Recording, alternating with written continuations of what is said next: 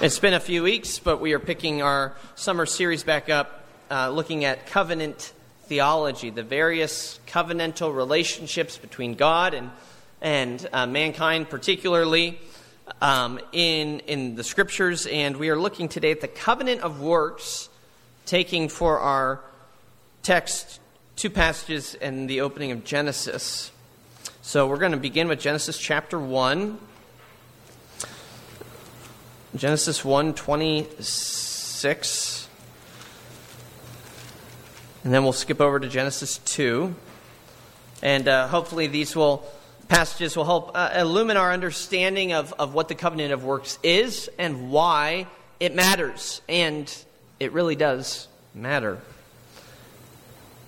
Genesis 1, verse 26 through 28. Then God said, "Let us make man in our image, after our likeness, and let them have dominion over the fish of the sea, and over the birds of the heavens, and over the livestock, and over all the earth, and over every creeping thing that creeps on the earth." So God created man in his own image. In the image of God he created him. Male and female he created them. And God blessed them. And God said to them, "Be fruitful and multiply, and fill the earth and subdue it, and have dominion over the fish of the sea, and over the birds of the heavens, and over every living thing that moves on the earth." In chapter 2, verse 15 and 16 and 17. The Lord God took the man and put him in the Garden of Eden to work it and keep it. And the Lord God commanded the man, saying, "You may surely eat of every tree of the garden, but of the tree of the knowledge of good and evil you shall not eat. For in the day that you eat of it, you shall surely die." Thus far, God's holy word to us. Heaven has to be earned. I want you to take that in, digest it. Maybe you can tell me later during Ask the Pastor what you think about it. I'm not going to take hands right now. But what do you think of that statement? Heaven has to be earned. For those, like most of us, from a Protestant Reformed ilk, we probably have some red flags going up. I mean, we're all about grace, grace, grace, which is a good thing. And so when you talk about earning something, meriting something, we say, wait, that can't be right. I mean, isn't salvation all about grace alone? And of course it is. But when we're talking about salvation, well, what are we implying? We're implying that we need to be saved from something. What is that something? We need to be saved from sin and from the effects of sin. And that's what it means to get from this fallen world to heaven. We're saved from this place infected with sin, and we are taken to heaven, to glory, where we are free of those things. But what about before sin entered the world? Before salvation would even be a concept that would mean anything. Salvation only makes sense in the context of a sinful world. What about before there was sin? How would we get from here to heaven? From the world that God created to the world that he intended his image bearers to inhabit? And the answer is, heaven had to be earned. It had to be earned. The covenant of works tells us that answer. It places us, as we study it, back in the garden with Adam, and it shows us that God had a plan for Adam that was so much greater than the Garden of Eden. We're going to need to keep that in mind, because I think oftentimes we think, if we could just get back to the garden, everything would be better. But God always had something better in mind than just the garden. God had a plan to get Adam from that garden to glorified life, to live in glory with God himself in perfect communion forevermore. A deeper, richer communion than he even knew in the garden. And how could Adam get there? He would have to earn it. He would have to work for it. And that's why in Reformed theology, it's in our confession of faith, we have this term, the covenant of works. God enters into relationship with humanity through Adam and says, you need to work to earn it, to merit it, to deserve it. Heaven has to be earned. It's an important truth to grasp because I want to say this at the beginning, we'll come back to it later. It is essential in our understanding of the gospel. It's essential in understanding what Christ did for us. Right? Heaven always has to be earned, even once sin enters the world. But the gospel tells us that what we could not earn, Christ did earn for us, and then he freely gives it to us as a gift. If we don't understand the covenant of works as kind of a foundational, as a starting point in theology, then we won't even fully appreciate this gospel truth. Heaven had to be earned before it could be given. So as we consider the covenant of works today, I want us to note three different relationships that it teaches us about. As we read in Genesis, obviously the first relationship is between God and Adam. The covenant of works, foundationally, fundamentally, was a relationship between God and Adam. Adam is bound to God by covenant. There's this binding relationship between these two parties, which necessitated Adam's obedience to God completely, entirely, always, perfectly, perpetually, personally. We don't see the word covenant in those opening chapters of Genesis, but it's still abundantly clear that this kind of responsibility was placed on Adam. And we see it at least in two ways. Two ways that we can know that Adam's in a covenant relationship with God. The first is simply the fact that God made him, that he's his creature, that he's made in God's image. God created Adam with a particular purpose, to look like him. Let us make man in our own image. In other words, Adam was created with the goal of reflecting his maker. That's not exactly true of the rest of creation. Yes, we know Psalm 19 tells us that the heavens declare the glories of God. The sky proclaims his handiwork. It's true that the wonder of the world tells us something of the glory of God, but mankind does this in a way that is unlike anything else. Remember that God created the animals according to their kind, but he creates man according to his kind, according to his image. It's as though to look at humanity, you would actually see something of what God looks like. And since he was made in God's image, Adam knew inherently what was right and wrong. Our confession teaches us that to be made in God's image means we have the law of God written on our hearts. We just know what's right and wrong. We call it conscience a lot of times. But it means we don't even really need the Bible to tell us. We just know it innately. My guess is, boys and girls, you can ask your parents this after church today, but my guess is if you ask your parents, do we have a copy of our town's legal code in our home somewhere? The answer is probably no. I'm guessing most of our families here don't own a copy of Kalamazoo's legal code or Plainwell or Portage, wherever you're living. And yet, even so, we kind of all know inherently, innately, what's accepted and what's not accepted in society. Certainly, law enforcement assumes that we have some understanding. That's why they hold us accountable to the law. Even if we say, well, I didn't know that. I didn't have a code written at home. They said, no, you live here. You know it. And so since you've broken the law, now you're accountable to it. In the same way, Adam didn't need a written copy of God's law. The fact that he's made in God's image and he lives in God's garden, all of that's reason alone for Adam to know the responsibility that he had before God. Paul talks about this in Romans 2. He says, when the Gentiles who don't own a copy of the law, in other words, they don't have the written book of the Bible, when they do what the law commands, they prove that they're law unto themselves. In other words, they have a conscience that tells them there's certain things we must do, and there are certain things that when we do them, we know it's really bad. Even though they don't have the Bible, they know this. Why? Because the law is written on all of our hearts, because we're made in God's image.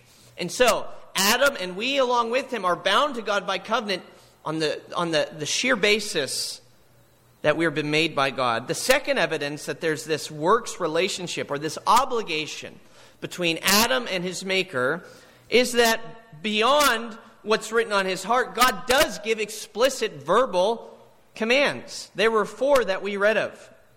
First, be fruitful and multiply, fill the earth. Second, subdue the earth, have dominion over it. Third, we read in Genesis 2 that they should work and keep the garden. And fourth, a negative command, do not eat of the fruit of the tree of the knowledge of good and evil. So, again, while we might not ever read that term covenant in these chapters, clearly there's a covenant operating. there's a relationship between Adam and God that binds Adam to fulfill these commands. God is the Lord, Adam is the servant. If for no other reason than the fact that God was his maker, God can tell Adam what to do. He doesn't need further justification than this. There's a parallel in parenting, isn't there? When we're asked that inevitable question from our children, why? It's not always dismissive. And it's entirely legitimate at sometimes just to say, because I say so.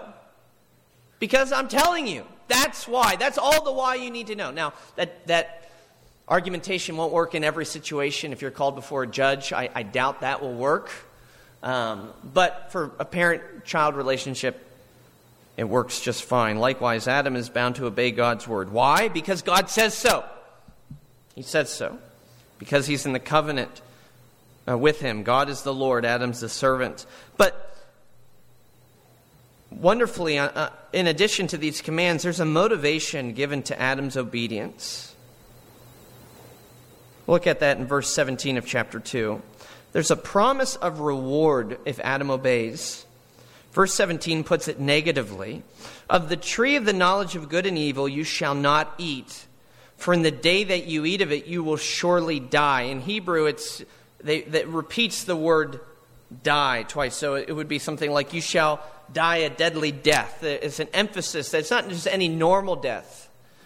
Death was threatened in a certain sense, a spiritual and eternal sense. But if we flip that, then what's the positive motivation for Adam to obey? That if he obeyed, he would live a lively life, not just normal life, but a spiritual life, a real life, eternal life would be promised to Adam. That's why I say the garden wasn't just it. There was something better than the garden even, and that's what God promised. If Adam obeyed that covenant of works, there would be glory to be had. This life with a capital L, real life.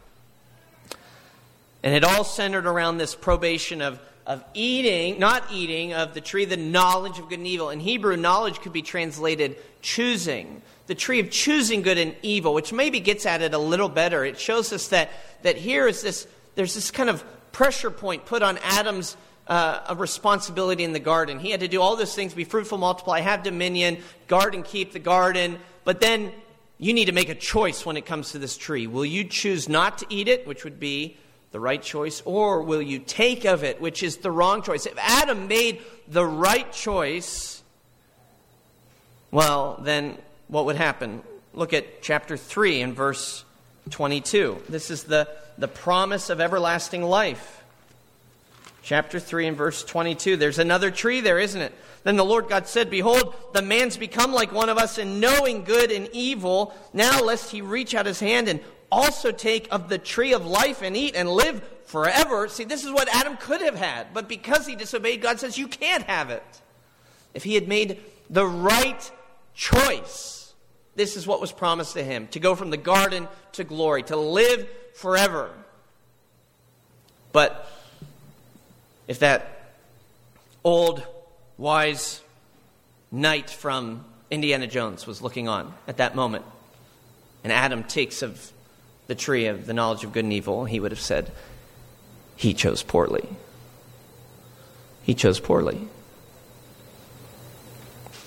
There was a reward to be had if he obeyed, if he earned it, if he worked for it. We know the story. He fails.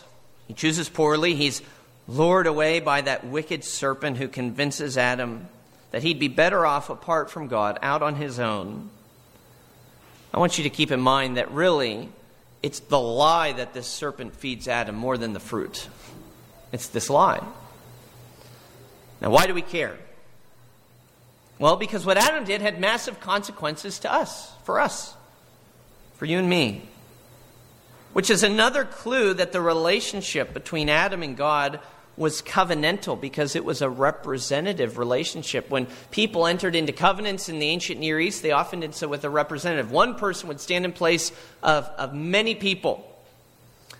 Common practice that one person comes as a representative of a larger body. Here we learn that Adam was meant to represent us, all of humanity, and his failure really affects us. So if we consider the relationship between God and Adam, now we want to consider the relationship between us and Adam. Even in Genesis 3, we see that Adam's actions affected more than just himself. There's pain in childbearing now forever. Humanity will toil and suffer. The creation itself comes under a curse, all because of what he did. Because of what he did. Now we could say, well, Eve too, and of course there's truth in that statement. But when Paul talks about this and rehearses this in Romans 5, it's interesting. He never once mentions what Eve did. He places all of the guilt, all of the responsibility upon Adam as the covenant head. Here's what our shorter catechism says. Question 16, did all mankind fall in Adam's first transgression? Answer, the covenant being made with Adam, not only for himself, but for his posterity, that means his children and those children that come after that, all mankind descending from him by ordinary generation sinned in him and fell with him in his first transgression. Paul is even punchier in Romans 5:18. One trespass led to condemnation for all men. One trespass condemns all humanity. Adam stood as our representative and failed. One small misstep for a man, a giant fall for mankind, we could say. And we're condemned because of what our representative did. Or I should say what he failed to do. Now, some people would protest that that's not very fair, is it? Why should I be punished for what somebody else did? Maybe you're thinking that yourself. This just doesn't seem just. But of course, we don't make that same protest. We don't follow that same logic anytime we're watching sports, right? When a striker scores a goal in soccer, the team doesn't say, well, don't give us the point, just give him or her the point. You know, we didn't deserve it. When a linebacker is called for offsides, the entire team takes a penalty, not just that individual player. Nobody protests because it's just the rules. It's the way it works. Likewise, when Adam broke the covenant of works, it plunged team humanity into failure. Those were the rules. Those were the rules. Do you understand that today? There's something that's so important, so fundamental about understanding our condition and how we get out of it by first grasping what it means to be connected to Adam in the garden, to be guilty in Adam. The New England Primer was the first reading primer designed for the American colonies back in the 1760s. It became the most successful educational textbook, and that was the late 1600s actually. By the 1790s, it was used in almost every schooling system in America. Some of its popularity has remained today. It's where we get the little nighttime prayer. As I lay me down to sleep, I pray the Lord my soul to keep. That comes from that New England Primer. But there's a section in the primer that's used to teach children the alphabet. And it does so using these rhyming couplets next to a little picture that illustrates it. So, for example, D has a picture of a dog, and the couplet is, a dog will bite a thief in the night. Or for N, there's a picture of a bird. Nightingales sing in the time of spring. You get the idea. Okay, so we get to the letter A, and there's a picture of a man holding an apple. A is for apple, right? No. A is for, in Adam's fall, sinned we all. I don't think you're going to find that in a school textbook today. Isn't it interesting that the very first thing children learned using that primer was that all humanity is under condemnation and curse because of Adam's sin? Not because of their personal sins, that certainly adds to it, but because of Adam's sin. They're learning about the covenant of works. And this is one of the most basic theological lessons, so it makes sense that we start there with the letter A. In Adam's fall, sinned we all. We need to understand the ramifications of this covenant because it sets the stage for understanding the covenant of grace or the gospel. If we don't understand what happens here in the garden, we will not understand salvation. Why is that? Well, because according to the Apostle Paul, to understand salvation, you need to know the relationship of another pair. We've looked at God and Adam and us and Adam, but to really understand salvation, you need to know Adam and Christ and their connection, their relationship.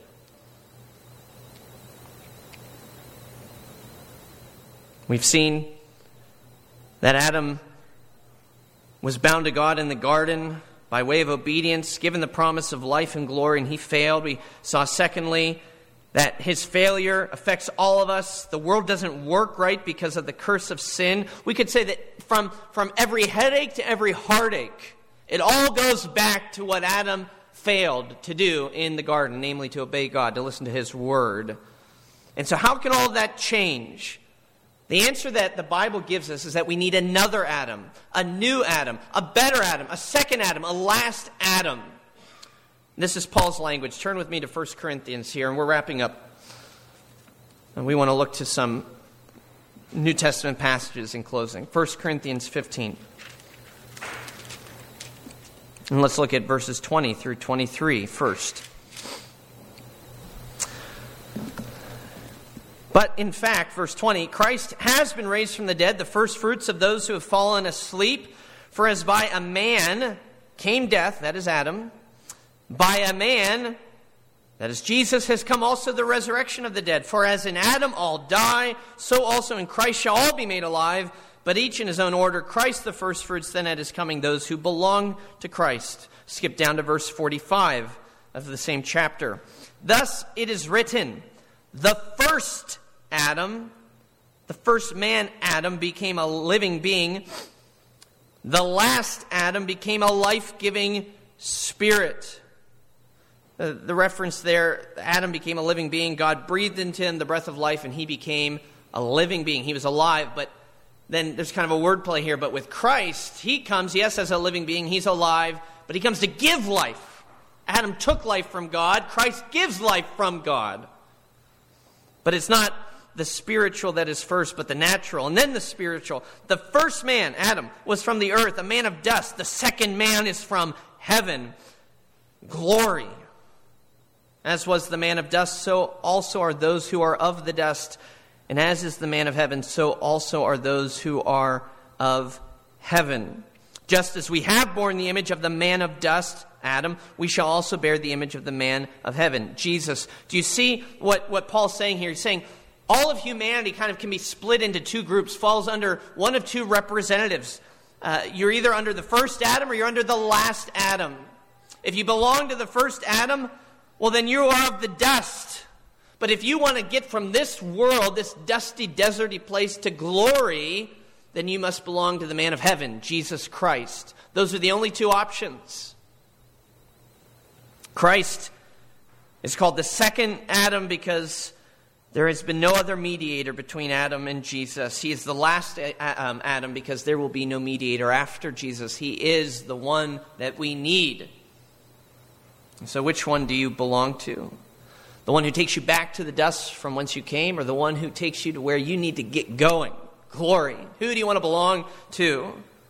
Do you want to belong to the one who has brought death, or the one who brings life? Now, we ask this question, what makes Christ a worthy mediator? What makes him able to be a life-giving spirit, to bring life to us? How can it be said that he is the second Adam, that he's the last Adam? Why does Paul use this imagery? Where does he get it from? Is he just being clever? Is this just some clever theologizing? No, Paul got this from the Bible. He knew his Bible. It's in the Bible. If you read the Gospels, Jesus is presented to us as a second and a better Adam. It's right there in Matthew 4. You know the story. Matthew 4 is the start of Jesus' ministry. And where does Jesus' ministry begin, his public ministry? It begins in a desert, in the wilderness, where God sends him by his Spirit out into the wilderness where he's fasting for 40 days and 40 nights. And who shows up? The serpent. In a different form now, but the devil, the same character as we saw in Genesis 3. And what's he doing? The very same thing, isn't he? What's he trying to do? Trying to convince God's Son that life would be better for him to go his own way. He's offering Jesus the same thing that he offered Adam and Eve, to take and eat. Right? For them, it was this fruit. For Jesus, you could turn those stones to bread. Why don't you just eat? Why don't you just be satisfied?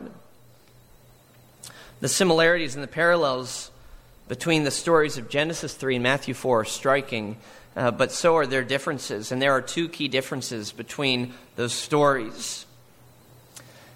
The first difference is where they take place. Adam encounters the serpent in the Garden of Eden, this land of blessing, this land of perfection. He's lacking nothing. He had everything at his disposal. In other words, he had everything going for him. He had no reason whatsoever to be lured away, to be tempted by the serpent. And yet he still fails. But we compare that to the situation in which Jesus encounters Satan in a barren landscape in a desert, which is a symbol for the entire world post-fall. This is what the whole world is like, spiritually speaking. It's a desert place.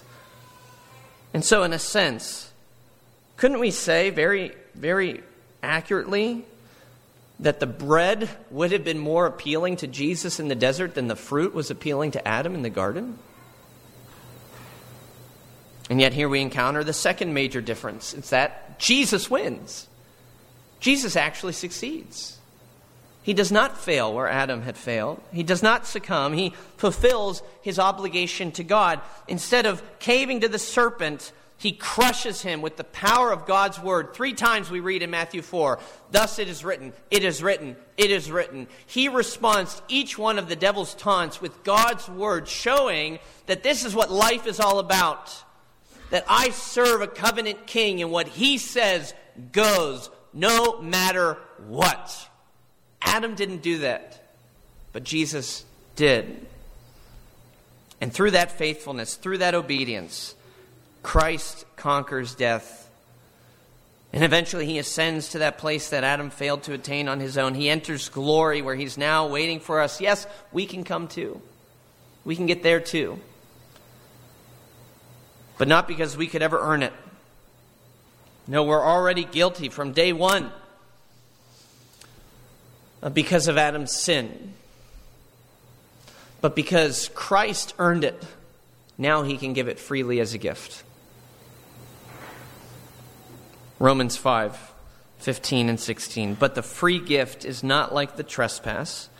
For if many died through one man's trespass, much more have the grace of God and the free gift by that grace of that one man, Jesus Christ, abounded for many. The free gift is not like the result of that one man's sin. For the judgment following one trespass brought condemnation, but the free gift following many trespasses brought justification. So I hope you see, friends, that the covenant of works lays the foundation for our understanding of what it means to be saved, or to put it another way, what Christ had to do to save us. He lived that perfect life that we're all required to live, but none of us ever can. And so you need to quit trying. You need to quit trying. Some of us here today are still silently banking on our performance to win God's favor. But that can only work if you're perfect. Paul says in Galatians 3, all who rely on works of the law are under a curse, for it is written, cursed be everyone who does not abide by all the things written in the book of law and do them. If you're going to live by the law, you need to live by every single law, and you need to fulfill it perfectly, 100%. So, since we can't do that, you're cursed. But rather, Paul says, no one is justified before God by the law, for the righteous live by faith. Friends, that means there are two ways to get to glory. One's hypothetical, one's actual. You could get to glory, hypothetically, by your own works, by earning it, by following what God laid out for Adam in the garden. If you obey, then I'm going to give you a reward.